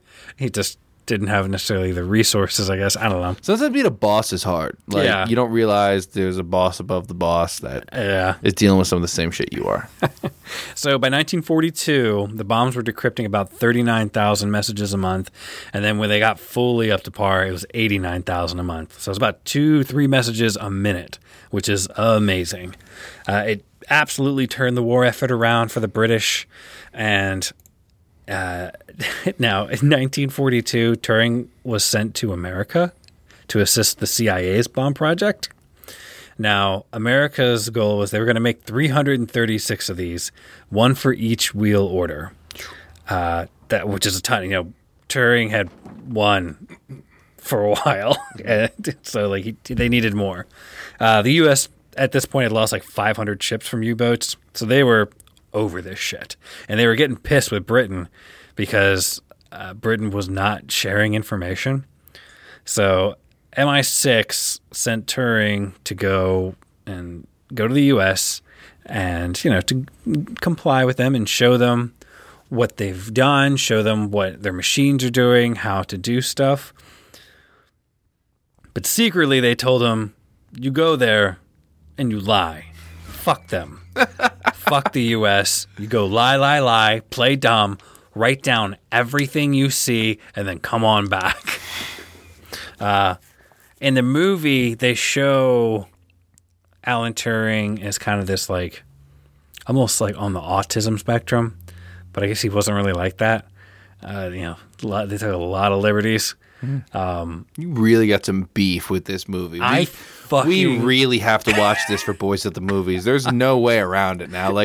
We always said we were going to do movies that make sense and fit the lore of the show. And my friend, I've got beef with this movie now so much. It seems like it's gotten worse as the episodes progress. You're getting angrier and angrier, and I like this. I like how we're working through this together. Continue, sir. So, like I said, Bletchley Park wanted to keep Britain's bomb a secret as much as possible. But most government officials didn't even know it existed. So everyone, basically Turing and his group, they went to MI6 and they were like, look, we've cracked the code. We can decipher all of Germany's messages. But we're not going to tell you what they say. And they were just like, what? Just like, we're going to go ahead and we're going to decide what information you guys should see and what you can use, because we don't want you to fuck this up for us. Because we just spent 2 years trying to figure this out. If we just give you every bit of information and it goes out into the world and you misuse it, then the Germans are going to know that we cracked the code, and by the weekend's end, they're going to change the design of the Enigma and we have to start all over again. So did they ever, let me know if I'm jumping ahead, did the Germans before the war ended ever figure out that somebody cracked their Enigma machine? Or was it already kind of didn't matter at a certain point? So they figured out Poland cracked it and they changed it. And I believe by the end, I don't know if they necessarily, they knew that there were leaks. But they had one machine that had 3 rotors and one machine that had 5 rotors, and then they were kind of just changing it up then. So I don't know if they officially knew by the end, but I know by the end they had new machines as well. A couple years with the same thing. You just got to keep changing it up. All right, cool. So, like I said, they went to MI6 and they're like, we need to keep this a secret. But how do we explain to the higher ups where we're getting all this fucking information? So, MI6, which is FBI, essentially. It's kind of like FBI, CIA. It's more CIA, but at this point, it's top secret. No, we all know about MI6 because of Mission Impossible and James Bond. Mm-hmm. This is before that. Nobody knew what MI6 was. It was secret, top secret. Nobody knew what it was. So it was the U.S. didn't have the CIA yet. It was the Secret Service. Oh, no. It was the OSS, Office of Strategic Services. That's okay. I don't know if that's the precursor to the FBI or the CIA. I think that's the precursor to the CIA, but the OSS, because that's where a lot of the covert missions during World War II was done. Medal of Honor Frontline, awesome video game. You work for the OSS. So. Gotcha. Pretty sure that's it. Yeah, that sounds right. So. Basically, the story they made up is that there's some sort of super spy named Boniface? Bonaducci, yeah, who controlled a network of spies. But it was all made up. And one of the people that was involved in this is the guy that ends up creating James Bond, Ian Fleming. And I just had a funny note that he absolutely fucking hated Alan Turing, and they fought all the time. He was like, yeah, we worked together, and he's like, but I can't fucking stand that guy. He's like, he's such an ass. You can't make them all love you, man. Oh, yeah. But I didn't know that James Bond came from kind of this magical fucking spy ring. Somebody is so good at being a spy they just get all this information and they just nail this, but it was really just them just pulling signals out of the air. And so Germany, I'm sure it leaked to them. Germany's thinking like there's this huge spy ring infiltrating them and they can't fucking find it. And like it probably drove them fucking crazy. Good. Good. Couldn't happen to a nicer group of folks. So like I said, they didn't want to share this with the U.S. They thought the U.S. was clumsy and that the Navy and Army acted completely independent of each other, and they were found to often plot against each other. They just didn't communicate very well. That's literally like in the plot. I just mentioned I'm playing Grand Theft Auto 5 again. Like one of the main plots is in that game it's the FIB and the IAA, CIA, FIB at like war with each other, and like you're caught in the middle of it, like stealing from one. It's fucking great. So Turing played the idiot, pretending to be just wowed and take notes, which is you want to come to America and fuck with us, make us feel good, stroke the fucking ego. Oh god, yeah, fragile American ego. You go ahead and you take full advantage of that. Oh, they were showing them like how all the machines and how they're using them, and I don't think I put the quote in here, but Turing was just like, I just smiled and looked at all their machines and was just like, whoa. They don't know what the fuck they're doing here. Like Britain was light years ahead of them. I mean, they've been deciphering messages for years, and America was just getting into the game like at the end of the war. Just like showing up like, yes, look at us. Check out my cool aviator sunglasses. What do you think about these guys? Yeah. These guys can pull some real serious messages out of the sky. I guess, so I have another funny notes from his trip to America. He hated our reliance on technology and, you know, that we didn't understand or didn't try to apply more mathematics and philosophy and problem solving before implementing machines. He's, you know, I guess he was just kind of ripping on us for like, we don't take the time to respect the craft. We just build it and fucking put it out there and see what the fuck happens. He also hated small talk. Oh, fuck you, Alan Turing. Small talk rules, you fucking dickweed. God, now this guy just sounds like a fucking prick. Just a grumpy... He wrote this in a letter. He hated ums and ers and said, it's like a... Well, fuck you, Alan Turing. And, you know, don't listen to my podcast then. Because there's plenty of that shit here. I'm not editing anything in spite of Alan Turing for the rest of my life. Turing law. So, Turing law. Turing and the bombs helped turn the tide of war, and is theorized to have ended World War II about 2 years early and saved 14 million lives. After the war, he continued his work and pioneered early AI. And after listening to the last episode, I am not talking about artificial insemination of apes. It should be what AI is forever. It should just take over. And he wrote papers on early computer designs and languages and theories. He did develop a test to try and catch AI and determine if it was a machine or human. This was what you were talking about, the Turing game. Mm-hmm. I didn't realize this was reversed in 1997, and this is why we have CAPTCHA. They just took the test and they just flipped it around. So instead of humans trying to determine if it's a robot, now it's a robot just trying to determine if you're a human. Mm-hmm. 1948, he also created a computer chess game, but the computers were not strong enough to power these programs yet. So to prove that it would work, Turing played as the computer, and he did all of the AI calculations on paper, taking about 30 minutes per move, and he played against a colleague. The computer lost, but he proved that it could play a game of chess. All right. He also did something. This like he did all this shit, and then he went into biology, and he figured out how math determines how cells develop into shapes and like create daisies and shit. It's DNA shit before there was DNA. This dude's a fucking... He had a lot of irons in the fire. He's very Dave Grohl-like. He's very able just to spread his wings, get his hands in a lot of projects. That was another like paper that I started reading about, and I was just like, again, I don't understand any of this shit, but this is amazing that this dude like Dave Grohl'd his fucking way around all this shit and just like hitting him out of the park. He wrote all these papers on different subjects that are all cited today. So 1952, he is 39. And he starts a relationship with Arnold Murray, who is 19. They met outside of a cinema right before Christmas. And a month later, Turing's house gets burgled.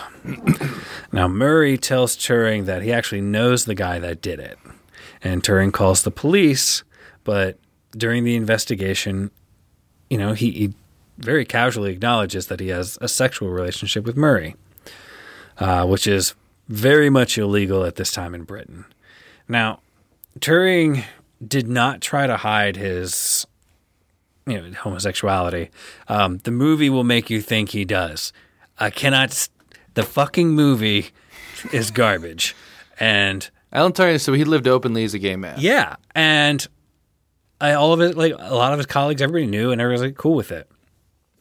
You don't necessarily go around, yelling it in the streets, but everybody already kind of knew. No one was a narc. Yeah, he got engaged to a woman briefly that he worked with, and they separated. And that probably pushed that forward. That was a pretty big plot point in the movie, but it didn't seem like a huge plot point in his actual life. Yeah.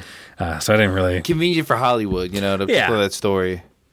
You know what it really does kind of paint people as? And it's almost like that reverse... Hollywood's so fucking stupid.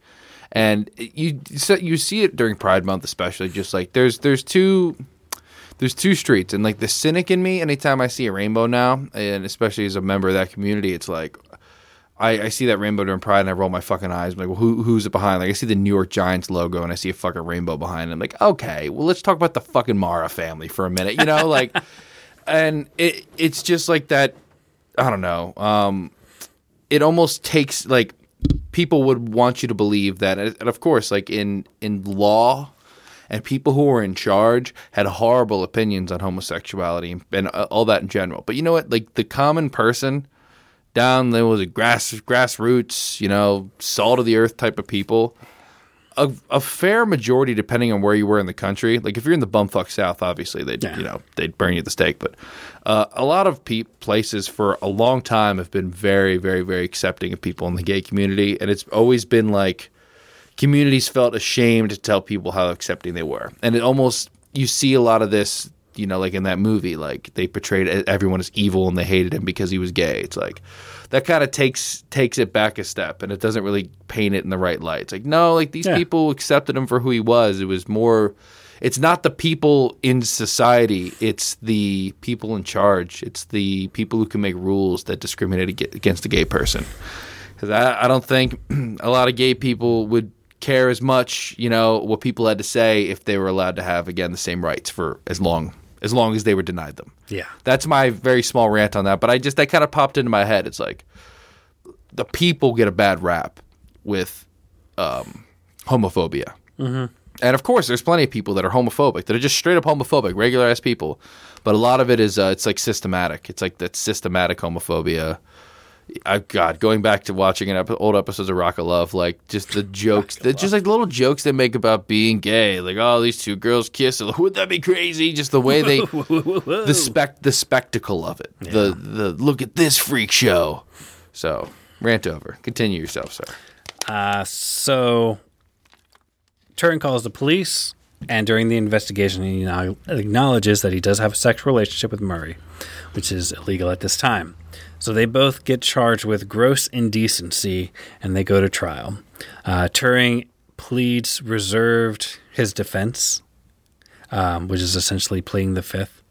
It's funny, I kind of read it first. I was like, reserved his defense, and I was like, okay, so you're not pleading guilty, you're not pleading innocent, you're pleading in the middle. And I was like, is that like tying? I was like, fucking Brits. Always just play for the tie. Fucking soccer. Fucking... losers. USA. But then I was like, oh wait a minute, we have the fifth here. I was like, yeah. I just was trying to find a reason to rip on like British people's court systems. So he was convinced to enter a plea of guilty. I think it was like his brother and his lawyer. Everybody was just like, just plead guilty. So he was convicted, and he was given a choice of jail or chemical castration. He chose chemical castration, and it was like a 14-month process, and it makes him impotent, and he ended up developing breasts because it's essentially just like pumping you full of like estrogen and stuff, or estrogen. Alan, I feel you, dog. I feel you. So because of his conviction, he lost his security clearance, and because being gay was seen as a security threat. He had to leave the GCHQ that he essentially built. He was barred from entering the U.S., but he could go to other countries. Now,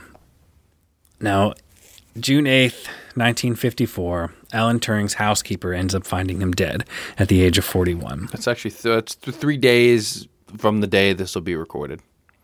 Or re-released, actually. Oh, shit, I didn't even realize that. Yeah. God damn. His cause of death was cyanide poisoning, and lay beside him was a half-eaten apple. It was speculated that the apple had been laced with cyanide to hide the taste. There was a lot of speculation that life was imitating art, and he was recreating Snow White and the Seven Dwarfs, his favorite movie. He was cremated, and ashes were spread in the gardens of the crematorium. Now that is a Hollywood ending for you. And that is probably a bullshit explanation. So apparently the investigation into his death was just so lazy and fucked up. People tried to spice this up a bit. And then it seems like the people who try to investigate it were just like, this gay dude died. We should just kind of move. They didn't even give a shit. Just kind of get on with our shit here. And there's a fellow scientist that I believe was a friend, and he pointed out that he's like, yo, he's got an apparatus that he uses to remove gold from spoons, and you need cyanide to do that. He's like, so what most likely happened is that he just spilled cyanide or something and he just breathed it in. It's like, and he was known for eating apples before bed and just throwing them on the ground. Ugh. They did not test the apple. So, like the original story says, like there was an apple laced with cyanide. That's bullshit. They never tested the apple. Case closed. He's got an apple there. Yeah, the cyanide poisoning. This. There's an apple. Got this. Bag him. Yeah, and they were just like people that went in the house afterwards, just like, he had like a to-do list, and they tried to say like, well, the chemical castration like fucked him, and he was depressed, and all this, and they're like, this was 14 months after that process was done. Oh, I think I said 14 months for the process. I got my numbers mixed up. This is 14 months after that process was done. I forget how long that took. It does seem horrific, though. Chemical castration. Oh, totally horrific. But apparently I texted you this earlier. I was like, Alan Turing was fucking punk rock about this, apparently. I guess he just spent the whole time just like stayed talking shit about the government, shitting on the politics, shitting on the court systems, and made like jokes about the chemical castration. And just like, everyone was just like, yeah, I don't think this was suicide. Like maybe, but he was in like really good spirits, and like he was working and doing all of his experiments, and he had like all this shit he wanted to do and accomplish. It can turn quick. Yeah, it can turn on a dime. Mental health can turn on an absolute dime. It seems like this could have been figured out if the investigation was just any investigation. A little bit of effort was put into it. Yeah, even like a half-assed effort. The final theory, which is great. Like, I love a good Nirvana, or was it Kurt? I was gonna say Kurt Angle, the death of Kurt Angle. I had some good theories with that one. So here's the best one. Theory is that the government killed him for fear that the commies were going to use the gay to sway the secrets away. Because I'm sure their super religious government will be all about. Or were they at this point? Well, so the Soviets, they were using like blackmail on anybody. Because I know Russian now is very religious, but I don't know if the Soviet Union was. I don't know what. No, that was their whole deal. They wanted to stomp out fucking religion. Religion got in the way of communism. It got in the way of tectate. Beer for the manual labor. The beer for you, the beer for me, the beer for work. Tectate. They took tectate and they shoved it down every religion's throat, and if you had a church or a synagogue, they took the tectate and they poured it all over the church and they lit the tectate on fire. That's what Soviet Union did. As everyone knows, tectate is very highly flammable. We do not recommend you pour it on anything you do not want set on fire. Actually, on oh, what the hell? Why am I like drawing a blank on the name? FrankSpeech.com. When we did our deep dive, I ended up watching a 2-hour special on a guy who grew up in the Eastern Bloc of Germany when Soviet Union was in charge of it, and talked about how they persecuted religion and stuff. I watched 2 hours of this. It was interesting. It was a fascinating storyteller. Frank Speech. But then he would like say shit that would bring it back to like, how far are you away from sending me a video one day where it's just like, Alex, I'm serious, this makes a lot of sense. Like you're playing with fire. It was so much FrankSpeech.com. Dude, the Patriot.win, the Donald.win, they're all gone. They took them down. Did they? Yeah. Man. Yeah, they got to him. I know you hadn't checked on a while. I went to find them. I and hadn't checked. They couldn't find it. Essentially, it was like they brought me to this like empty page, but like not empty, like this white page with this paragraph. This guy's like, "Look, the government wants to shut me down. Like they know I'm running this. They got me. You know, it was really jumbled. I kind of fell for the guy. You know, I fell for him. So all right, 2009 to 2016, Alan Turing is back in the news. So a bunch of different people start petitioning the government to reverse Turing's conviction and apologize and recognize him for all he did for the country. Because for about 50 years, all of his work was classified. So nobody really knew what he did. When it all came unclassified, that everybody's like, y'all are fucking dicks. What the fuck did you do? It's like, this man helped save the world, II, and you castrated him and potentially added to his death. It's just like, fuck you. So in 2016, they apologized, and they even created an Alan Turing law that provided amnesty to anybody who had previously been convicted for homosexuality. Then, I guess next year, on the 50-pound banknote, they're going to feature Alan Turing on the backside. Yep. So everything is good. Everything's fixed. The end. Everything's fixed. There's no, you know what I mean? Like I'm glad we finally got everything in check, and there's just no issues with the way homosexual people are treated by their governments. Yeah. I'm glad that it stopped in 2016. I'm glad that we our values, we decided we're not going to let them come under attack anymore, okay? Yeah. We're going to take a stand, and we're going to stand for what's right. And all governments across the world, we're just going to, you know what I mean? We're going to treat everybody equally and beautifully because of Alan Turing. The Queen apologized. I was going to shit on the Queen real fucking hard. But we'll wait until she dies. Wait for the I don't care about that. The Queen death special. You're missing out. We're leaving a lot of money on the table riding the fucking algorithm there, dude. I don't know. Oh, okay. Oh, no, I mean, I will shit on her. I was going to shit on her for the apology and waiting until, 2016 to apologize. She was alive when he was... So, if you see at the bottom, I ended up writing some of the things. I was like, oh, yeah, wait a minute. She wasn't... I'm just so used to her being queen always, is that I always forget that there was other people who existed fucking before her, and that her father was in charge, and that she took over in 1953.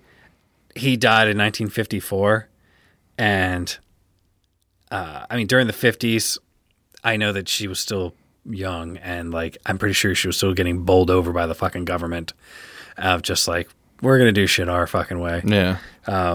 And then in 1967, they legalized private consensual homosexual acts. So it's like, all right, you didn't necessarily have a super fucking long time until you legalized homosexuality. It's like, it wasn't off the bat. She was like 22 or something. She was. Well, it's also a government. The Queen is also a bit of a ceremonial. It's actually more. It is more than you think. She can disband the government at any time, and the government is the ceremonial part. She has it, according to their doctrine. I only know this because I watched The Crown and I started doing all this stupid research of just figuring out, I was like, what does the Queen do? What is her power? She doesn't really do shit now, but that's on purpose because she doesn't want the British people to do what every other country did to their monarchs. Yeah, and kill them. Yeah, and kill them. So that's why she just no, you can have a government. I'm going to hang out here. Just leave me alone. Give me my money. Let me live in my big house. But yeah, so she actually has all the power. She just chooses to let people have power. Can we just do a toilet bowl for this, because now you've piqued my interest, and I feel like we've come to the end of our Turing down the Turing hole here. A man who just, he's definitely, you want to talk about heroes of the gay community here, these heroes of pride. Alan Turing is probably like, is he the gay man that saved the most lives in human history? I mean, and that's 14, half bit, half serious. 14 million, possibly? So I'd say he deserves a fucking, I don't know, in the parade, and maybe make a float to the guy, and that's 14 million in that generation. Yeah. That's not including, let's say, the 14 million and then their kids, and then their kids. So people really forget how fucking fucked World War II was. Like how, like, hey, the world might end. Yeah. Like that shit could have gone on for 20 years. Had maybe atomic bombs up in a thing. How, I mean, shit got weird, but that could have gone on for a long fucking time. Any one thing happens, and it's completely different. Yeah. But guys, we have kept you here for a just thick, beefy episode of the main M3 podcast. And we appreciate you. Beef stick. Alan Turing stick. Sponsored by, can you imagine like Alan Turing like as the snap into a Slim Jim guy? I don't know what he sounded like. Like, hey, snap into a Slim Jim. Mathematically. I'm going to buy like 1/4 of this. Respectfully. Okay? Respectfully. So as we come to the end of these shows, you know what it's time for. You know it's time for those motherfucking plugs, okay? Hit him with the plugs. It's patreon.com/M3podcast. I did it right. You want to put the number 3 in there. Premium content. We already talked to you about it before. If you have gotten to almost 2 hours of us doing a podcast, at what fucking point do you think it's okay for you to not give us $5? Yeah, how long is this for? 2 hours. It's about 2 hours. I knew the Turing. I wrote 6 pages. I was like, this is deep. If you, and we know too, because now we're on whatever podcast place. Simplecast. Yes, we have better analytics. Yeah. We know that there are people that get through entire episodes of these podcasts and say to themselves, "Wow, that's enough for me." No. We're here for you, and it's better on the premium side. Everything's always better in places that you pay money for it, okay? Free concerts, let me fucking give you a little inside information from a guy in the business. They're not playing as hard, all right? They're playing soft. Soft little daddies. Do you know what people are playing the hardest out there? And this is not a bit. The people who are playing 4-hour shows for like $1,000, they're playing their fucking balls off because they're being paid. Because they're having Those money. Are my favorite shows to play. Because it's great to get a nice fat wad of money at the end of the fucking night because you earned it. And we're not looking for a fat wad of money. I mean, look into your pockets. Pull out a $5 bill. Say, "Hi, Mr. Lincoln.